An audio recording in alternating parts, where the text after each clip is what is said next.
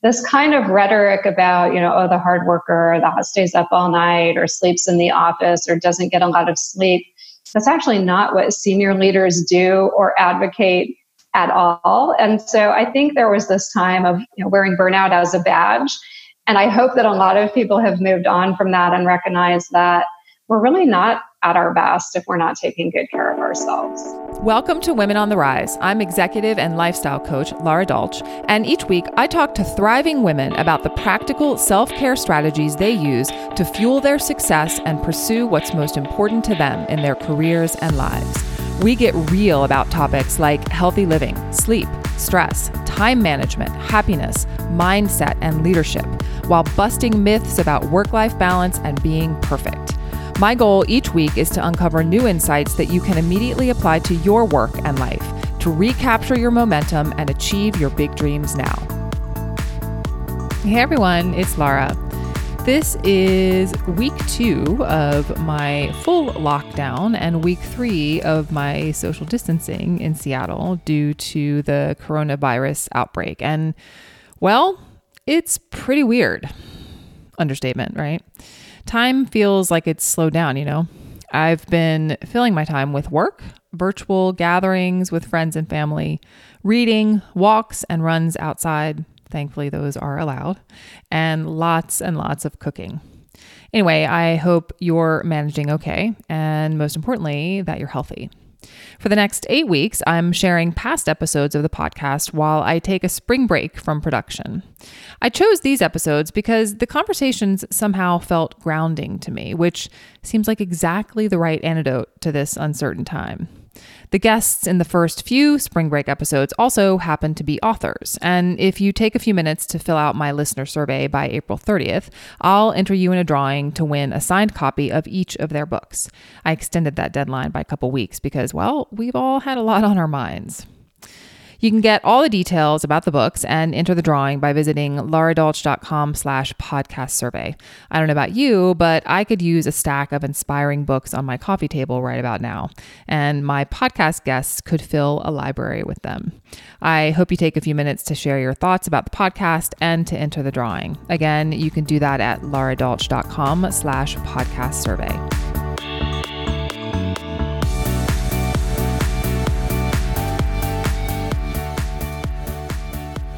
I recorded this week's conversation in 2018 with CEO, entrepreneur, mom, and now author, Michaela Kiner. Her business was called Uniquely HR back then. She has since rebranded as Reverb. It's no surprise to anyone who knows me or who listens to this podcast that since we recorded this interview, Michaela and I have collaborated on a number of projects, including her brand new Female Firebrands podcast based on her book of the same name. I love the way Michaela reframes the idea of being a workaholic in this episode, something that feels especially relevant now as our work and home lives blend together during this time of working from home, virtual meetings, and all the things that come with that. We talked about the surprising statistic about how much sleep senior leaders actually get, what it means to be a happy workaholic, how Michaela designed her business to be in alignment with her personal priorities and the hard choices she had to make to do it, and Michaela's accidental morning routine and how it changed the way she moves through her days. Enjoy the conversation. Yeah, Michaela, thank you so much for taking the time to chat with me. Thank you. My pleasure. Thanks for having me. Yeah. I always like to have my guests lay a little bit of groundwork about what they do professionally so that people have context for not only your professional life, but also in your case, since you're working in the HR field, I think it's especially relevant to this conversation. Can you just talk a little bit about your work and your company? Sure, absolutely. So I spent my first 15 years in corporate HR, mostly with big companies, Microsoft, Starbucks, and Amazon. Decided to go smaller, and then 3 years ago, decided to launch my own HR consulting practice called Uniquely HR. We do 3 things. So we do HR for startups, we do management and leadership development, and executive coaching. And for me, what's fun about it, aside from the work, but what's fun about it is I have 2 kids, and it's allowed me to really have a flexible schedule, even though it's more than a full-time job, but it's not a 60 to 80 hour a week full-time job. And I also get to work sort of when and where it makes sense for me. But in addition to that, we have over 20 consultants, and many of them are working moms who work half-time. Others may do some work with us, some work independently. And they are all also people who really enjoy and appreciate both having that flexibility, but also having it balanced with really good, challenging, meaningful work, which is surprising, but it's still hard to find that out in the everyday workforce and to get to strike that balance that so many people want. Yeah, absolutely. I love that because you started your company in some respects for finding that personal balance, and you're also now providing it to so many other women. And you're right. It's, even though, running a business, as you know, can be stressful in different ways than working as an employee, the flexibility is there in a way that you never have in the corporate space. Do you think that self-care belongs in the leadership conversation? I absolutely do. And I'm glad also that it's recently become part of that conversation. Things like Arianna Huffington's Sleep Revolution. And there's more and more research now about how leaders need to eat well, sleep well, that it actually just makes us sharper. It helps people be more creative and more innovative. And I believe there was some recent research that showed that actually senior executives sleep on average more than others in the workforce. And this kind of rhetoric about, the hard worker that stays up all night or sleeps in the office or doesn't get a lot of sleep, that's actually not what senior leaders do or advocate at all. And so I think there was this time of wearing burnout as a badge. And I hope that a lot of people have moved on from that and recognize that we're really not at our best if we're not taking good care of ourselves. Yeah, I'm so glad to know about that research because it has been such a cultural, I think, struggle to shift that. There was an article in the New York Times, oh gosh, it's been several years, but just talking about, just like you said, wearing busyness as a badge, wearing burnout as a badge. And it's nice to see that that's starting to shift, although it feels like a little bit of a slog. Like, what do you think the hurdles are to getting that to shift entirely? Yes, I think it's very much about company culture. And so I would be naive to sit here and say that no companies still have that, work long and hard kind of a culture. But I do think it starts from the top. And I also think it does stem from the data and research that helps people understand when and how are we at our most productive? Because any leader of a business, most good leaders are reliant on data. And I think all leaders, they want to get the very best from the people who are working with them. It's just that they need, I think, more information and more examples to understand that often people are more productive if they're working 30 hours than 50 or 60, because in the 50 or 60, we're taking those breaks and we're playing foosball and we're going out to multiple coffees just to keep us going throughout the day.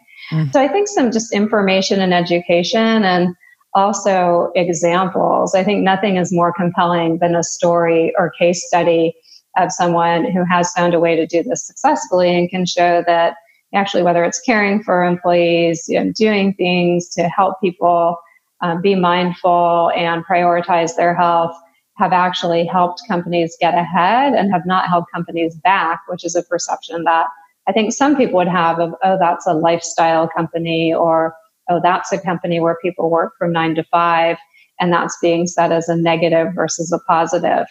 It actually reminds me, this was long enough ago that I can talk about it, but I was on a team years ago at Microsoft, and Microsoft's employee engagement survey was called the Microsoft Poll.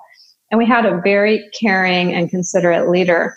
And our team scored very well for positive work-life balance. We actually scored 94% favorable. And when she shared the results, she said, this is a great score, but I don't think we should share this information with other teams because they will believe that we don't have enough to do or we're not working hard enough.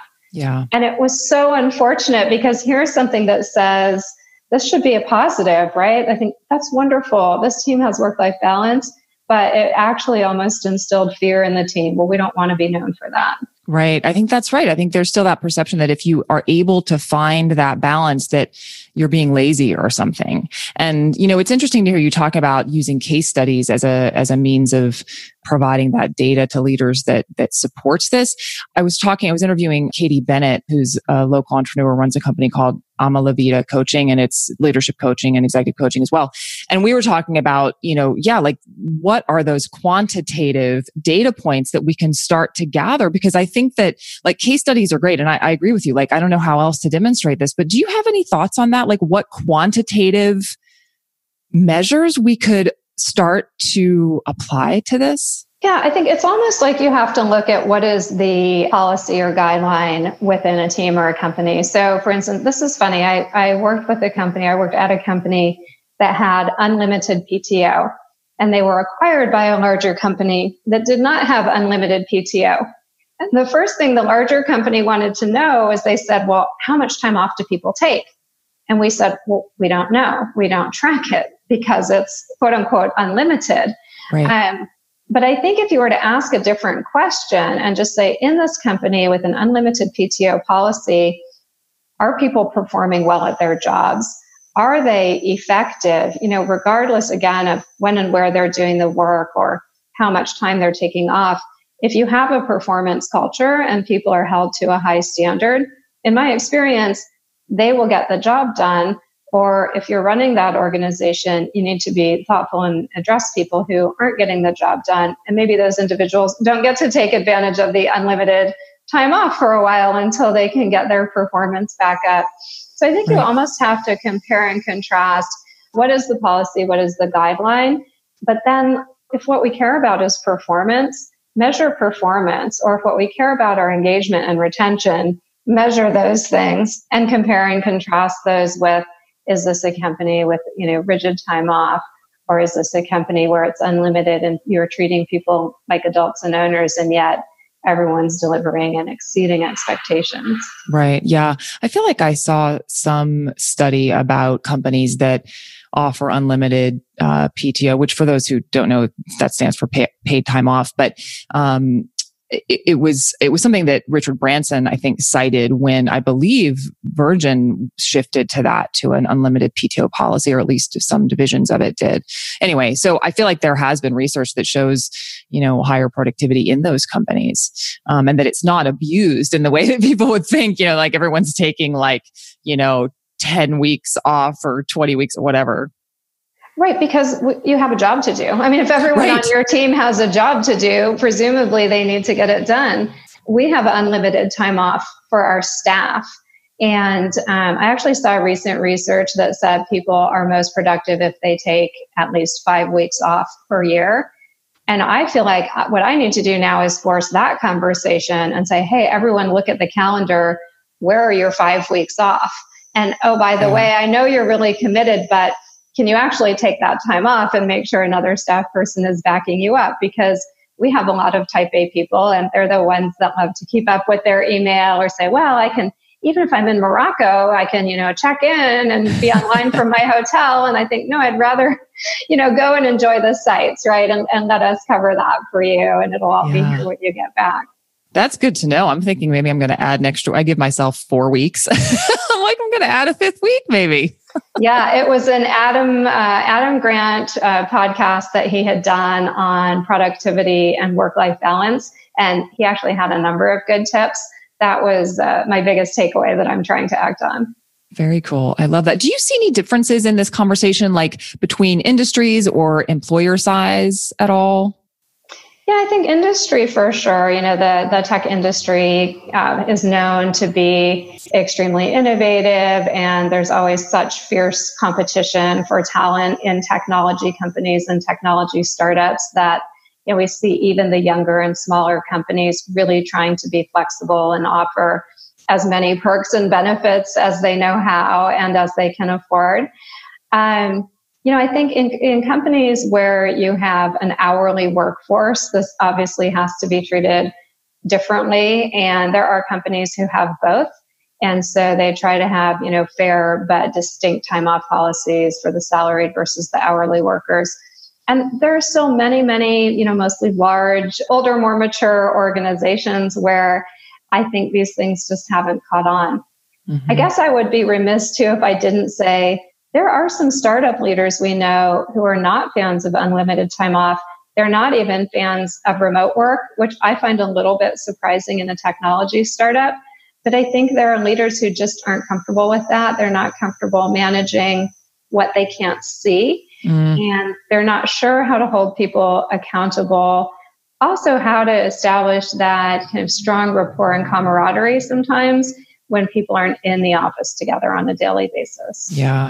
And that is a challenge. I mean, that's fair. You know, the folks who work for me in my business are all remote, and it can be a challenge for sure. So it seems like there's opportunity for helping leaders develop those, remote management skills in some respect. Do you, as far as other benefits, I guess, that play into the idea of self-care and flexibility, my experience has been that like employee wellness or that sort of function often, at least in mid to large size companies, is being run by the health insurance providers or by EAPs, employee assistance programs, and with really not very many like personalized tools. Like they're all very like one size fits all tools. Do you see that changing as well? Yeah, that's a great question. I think there is a lot of one size fits all. I think some employers have gone a little bit beyond that. And even if it's the concierge services or the dog walker or the pet insurance, things that might appeal more to certain individuals and feel more personalized. I know that's taken off in some companies. I was doing some research on EAPs actually, and one company was kind of promoting itself as the EAP of the future, or next generation EAP. And it looked like they were aspiring to personalize the EAP and have more offering. I've also talked to some individuals recently who are offering unique services, anything from sort of bereavement, guidance and support to one that was looking to help expedite the immigration process for the spouse of an employee. And they're trying to figure out is how can I get into an EAP and really offer some of these more unique services to companies that would, again, just ease the lives of employees, create less distraction for employees and more support. Mm-hmm. And I think that's interesting as more and more unique solutions are coming up and trying to figure out how can we in the HR industry help companies adopt these or help them maybe fold some of these more personalized services into their EAPs. Yeah, interesting. Yeah. So what about you, Michaela? How do you define wellness for you at this point in your life? Yeah, that's a great question. I just came from a coffee with a woman who I've known over the course of my career. So we overlapped at both Microsoft and Amazon. And she was asking me this question. She said, your company's growing. You guys are always on social media. Like, do you have any time for yourself? And I said, there is no question that this is the most fun, least stressful work I've ever done.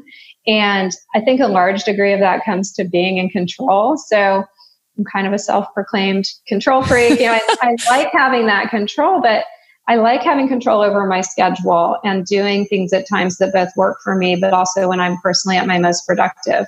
For me, that often means I get up at 5 or 5:30. I actually do a lot of work before I come into the office, but I try not to come in for meetings before 8 or 9. And then, at 3 o'clock, if I'm exhausted and I don't have to be at work, I might just pick up and go home. On the flip side, I might go to an evening event and be out until 9 o'clock. But for me, one, it's about having that choice.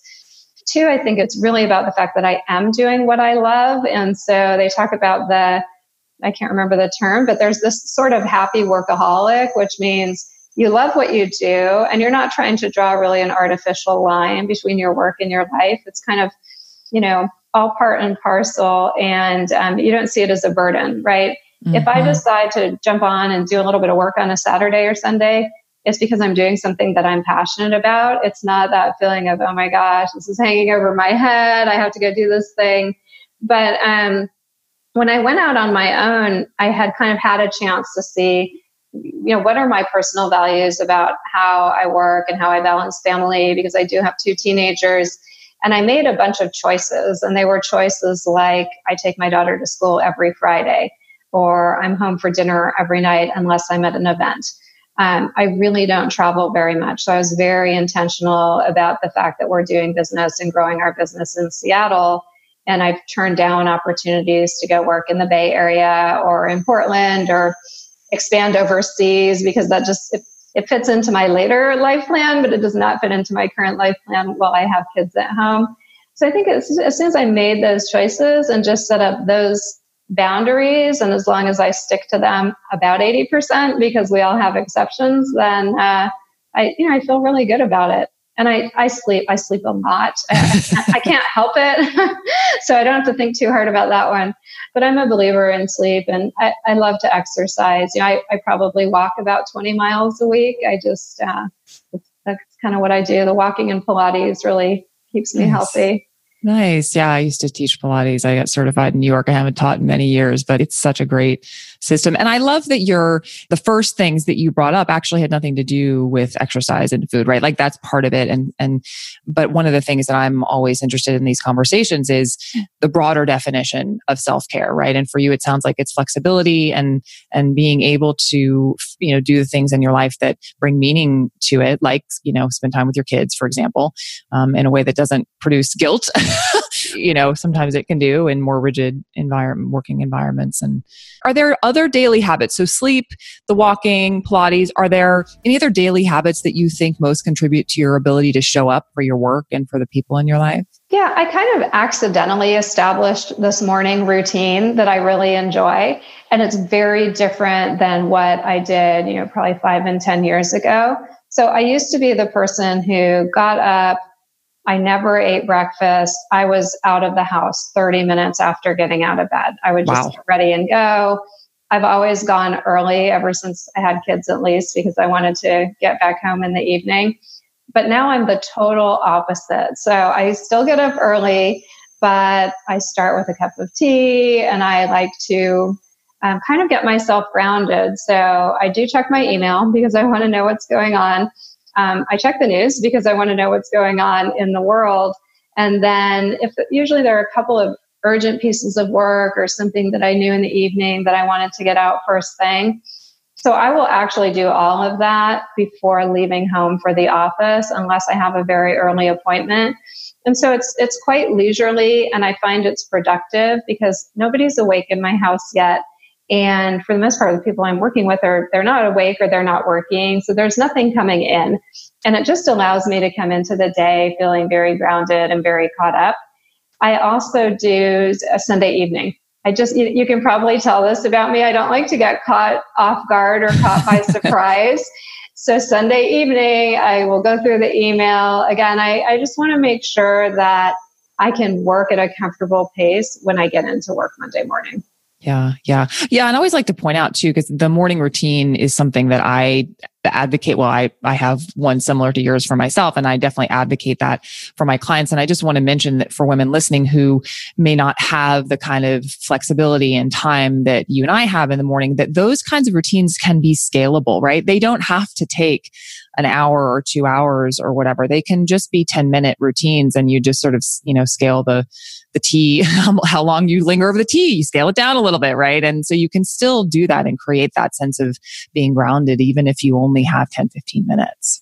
That is very true. And for any women who are listening, I have failed at trying to journal. I am not a good journaler. I have too. I've given up at this point. Yeah. So don't feel bad. I mean, I think that is a wonderful practice. And I know people who get so much out of it. It may not be for you. So don't feel bad. I'm also failed at any kind of meditation practice. And I think, there's hope for me. I mean, I will probably return to that one day because, again, I know people who do it swear by it and it's so valuable. I just haven't been able to get myself into it. I had found actually a wonderful recorded. It was just a 10-minute morning and evening meditation.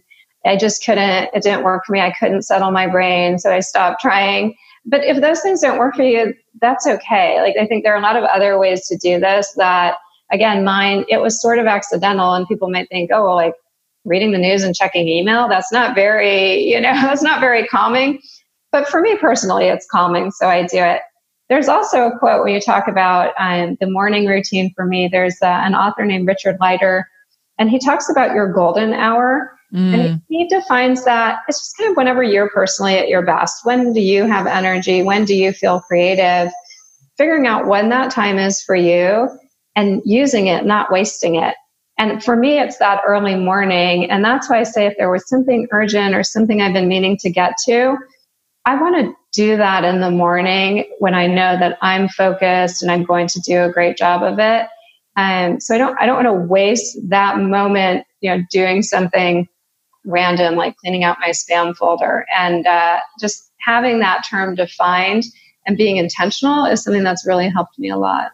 Yeah, no, I think that's really important to mention too, because that's right. There are two things that I'm hearing. One is that you're understanding that, everyone's different and that certain things that don't feel calming and grounding and like self-care to one person do feel that way to you. And that's great. And so you've chosen to go with that. And I think that's really important. People often have this very rigid image of what being healthy should look like or what being grounded should look like. And like you said, if the meditation doesn't work, then they think they failed because that's the thing that gets you grounded, right? Well, maybe not you.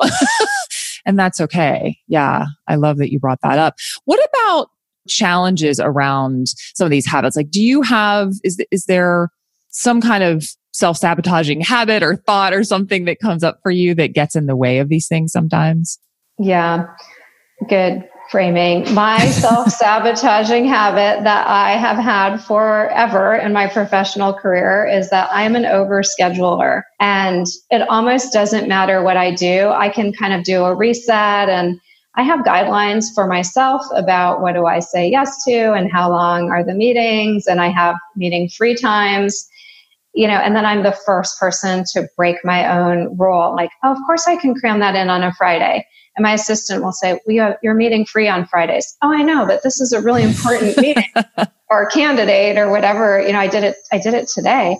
Yeah. So that's hard. And what'll happen for me is I'll kind of level set and I'll get really good. And then I'll see the scope creep and it'll get to this breaking point where I say, oh, I've given up the free time that I wanted, that I tried to set aside. And then I know because like my brain gets noisy and I'm not as efficient.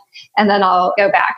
But I have a relatively new assistant. She worked with me in the past, and so she's comfortable being very honest. And she came in a couple months ago. She took over my calendar, and she looked at me one day, and she said, "Michaela, you do so many things, and they're all really good things, and you just need to do less of them." And I kind of hung my head in shame because I was like, "Yeah, I know."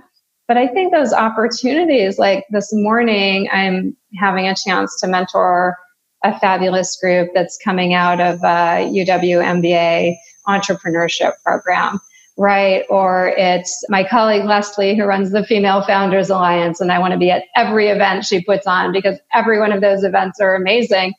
And the high class problem that we have in Seattle is that there's so many incredible people. There's so many incredible events that are going on at any given time.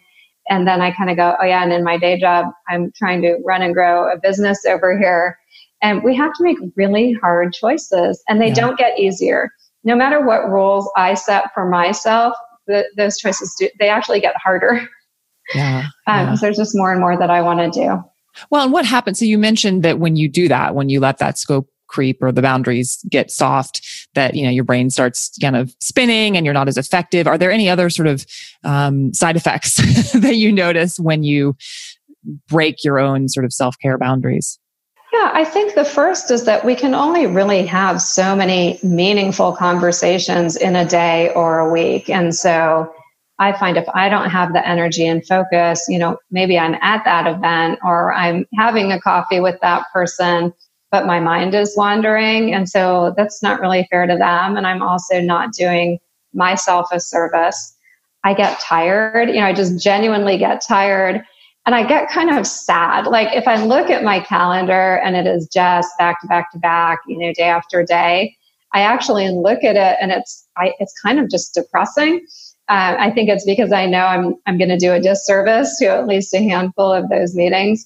So that's, hopefully I'm getting better at stopping before it gets there. But I always know if I look at my calendar and it makes me feel bad or overwhelmed or anxious, then I need to start clearing some space. Yeah, that's a good test to, when you look at your calendar and you're like, oh my goodness, what's happening? Yeah, and I'm sort of evenly split between extrovert and introvert. So my introverted side is the side that starts to freak out when I look at my calendar and I'm like, oh my gosh, that's never going to happen. Are you an introvert or an extrovert? I am very much an introvert. Some people think that's funny, but I could do anything one-on-one all day long, right? That does not look or feel like work to me. But for me, it's you're going to give a talk or a presentation. I enjoy doing those things, but I also need significantly more prep time. And then I need to have that followed by some downtime. And that's the other one. So if I'm going to run off and give a presentation and I haven't had time to prepare, that's the kind of thing that's going to cause me stress. And so I need to make sure that I'm not doing that. Yeah, that's funny that you say that, because I actually have a speaking engagement this afternoon, and I had planned to go to an event last night. And I knew when I scheduled it that it wasn't a good idea, that having sort of two networking, I'll call it, events within like 12 hours of each other even 24 was going to overtax me. And so I ended up not going last night. And then I felt bad. So it's just what you're saying, right? It's, drawing those boundaries and actually adhering to them up front. Yeah, I love that you shared that. And I learned a new word last year. So when you said you knew at the time that it wasn't a good idea, I learned this word called pregret. So, oh, that's so good. Yes. This is actually a time saver. If you're scheduling that thing and in your head, you already know, oh, I shouldn't be doing this. I'm going to be tired. I don't really have time. I should be somewhere else. If you can catch that moment of pregret and not schedule that thing, because I do it too, but it's a trigger, right? And we do know. I think if we listen to ourselves a little bit more, I've done it where I commit to 3 things at the same time. I obviously know I can't be in 3 places, but I'm avoiding the decision. Right. If I stare at that conflict long enough, somehow it will lead me to a choice of which one of these 3 things I should be doing. But yeah, I could actually just slow down a little bit and pick the one and say no to the others and not have that guilt. Right. And also not put the pressure on myself, because people understand. I think it's nobody but us who thinks we should be at all of these things all of the time and never say no. If you think about other people in your life, I'm sure they say no all the time, and we actually respect them for that, but we just don't give ourselves the same permission. Yeah, absolutely. Yeah. And I'm glad that you shared that as well. Is there, or are there 2 or 3 things that, whether they're apps or maybe it's music or I don't know, anything that you can't live without when it comes to self-care? Yeah, well, I did subscribe for this service called SaneBox, SANE. Oh, interesting. Yes, and I can't live without it anymore, because what it does, it has its own auto filters, and it'll auto filter certain things out of your email into folders like bulk and news. So beyond just the spam filtering. But what I find now, it has this one called Sane Later. So that might be those newsletters you subscribe to, but maybe you don't always have time to read them. And so what it does is it filters out all of this, like it's kind of noise, but it's better than spam. It allows me to really focus on what's in my inbox. And then when I go to, let's say, Sane Later, I can make a quick decision about 20 or 30 emails and which to delete and respond to versus having those all mixed in with the real mail and the real work. So that has been a lifesaver in terms of just kind of cutting down on the volume of emails. Yeah. I definitely recommend checking that one out. I've toyed around with some virtual scheduling, including my new kind of favorite one is the Bot. It's X.AI, so XDOTAI, and you actually get a bot. So you can choose Amy or I think it's Andy to be your scheduler. And they're a bot, but you speak to them. Like I could say, hi, Amy, can you schedule, Lara and I would like to meet for an hour sometime next week. And she will schedule that meeting for us. She will communicate with you and propose the meeting. So that's pretty interesting. And then the other one I just have to say is podcasts. I mean, I'm such a podcast addict, and I take the light rail and I walk to a lot of my meetings. And so I think I learn more just by the fact of the existence of podcasts than I have probably ever been learning in my life on a continuous basis, where every day I might listen to 3 or 4 different things. And I just feel like it makes me smarter. I love it. I totally agree. I feel the same way. Like I've learned more since I started listening to podcasts than I have, since college, basically. It's so great. So what's next for you, Michaela? What are you excited about? Ooh, I'm really excited that our business is continuing to grow. Our goal is to double in 2018, and thus far we are on track. That's and great. It is really fun and exciting. We do some management and leadership development work, and we're working on kind of a 2.0 version of that, where we're just really excited. We actually had what we called a demo day and invited in about 25 clients to brainstorm and give us feedback on what it is that they want to learn next year. And they gave us some great ideas. In fact, you had talked at the beginning about managing remote teams. That was very high on people's list. Coaching for managers. We've created a program called the Advocacy Spectrum about how do you know if you're really an advocate and a champion, say for women and underrepresented communities versus someone who's really well-intentioned, but maybe not doing too much about it. So that's been really fun. And then my 5-year plan, which I share with people, is that, so I've kept the business in Seattle very intentionally while my kids are home. My kids are 13 and 16. So the 5-year plan for when my youngest eventually moves out is that I actually really want to expand the business into India. I spent 3 years in India, and I've seen a need for the kind of services that we provide. And there are people doing work similar to ours in other parts of the country here. There are great firms in New York and the Bay Area that we already collaborate with. And so I feel like rather than doing that expansion, I just as soon continue the collaboration. But I feel like India would be a new adventure for us. Yeah, for sure. That's amazing. And where can people learn about you and about Uniquely HR? Yes, we are easy to find. Our website, uniquelyhr.com. We're on LinkedIn. We're on Facebook. We're on Twitter. We're not yet on Instagram, but if a couple more people tell me I should be, then I'm sure we'll show up on Instagram as well. And I feel like my job is just to connect with everyone in the world who's interested. So you can also feel free to just find me and connect on LinkedIn. Awesome. Thank you so much, Michaela. This is really fun. Thank you so much. It was my pleasure. And thank you for being such a wonderful host. Oh, thank you. That's it for this week's episode of Women on the Rise. If you're ready now to wake up with the energy, clarity, and confidence to take on your goals, visit laradolch.com/Women on the Rise to get a few resources I pulled together just for Women on the Rise listeners. For show notes and resources mentioned in this episode, visit laradolch.com/podcast. If you'd like to support the work we do on the podcast, leave a rating or review wherever you listen, subscribe to the show, share episodes on social media or with your friends, and use the discount codes from our sponsors. It's all a huge help to the show, and I truly appreciate it. This episode was produced by me with editing help from the team at Lens Group Media.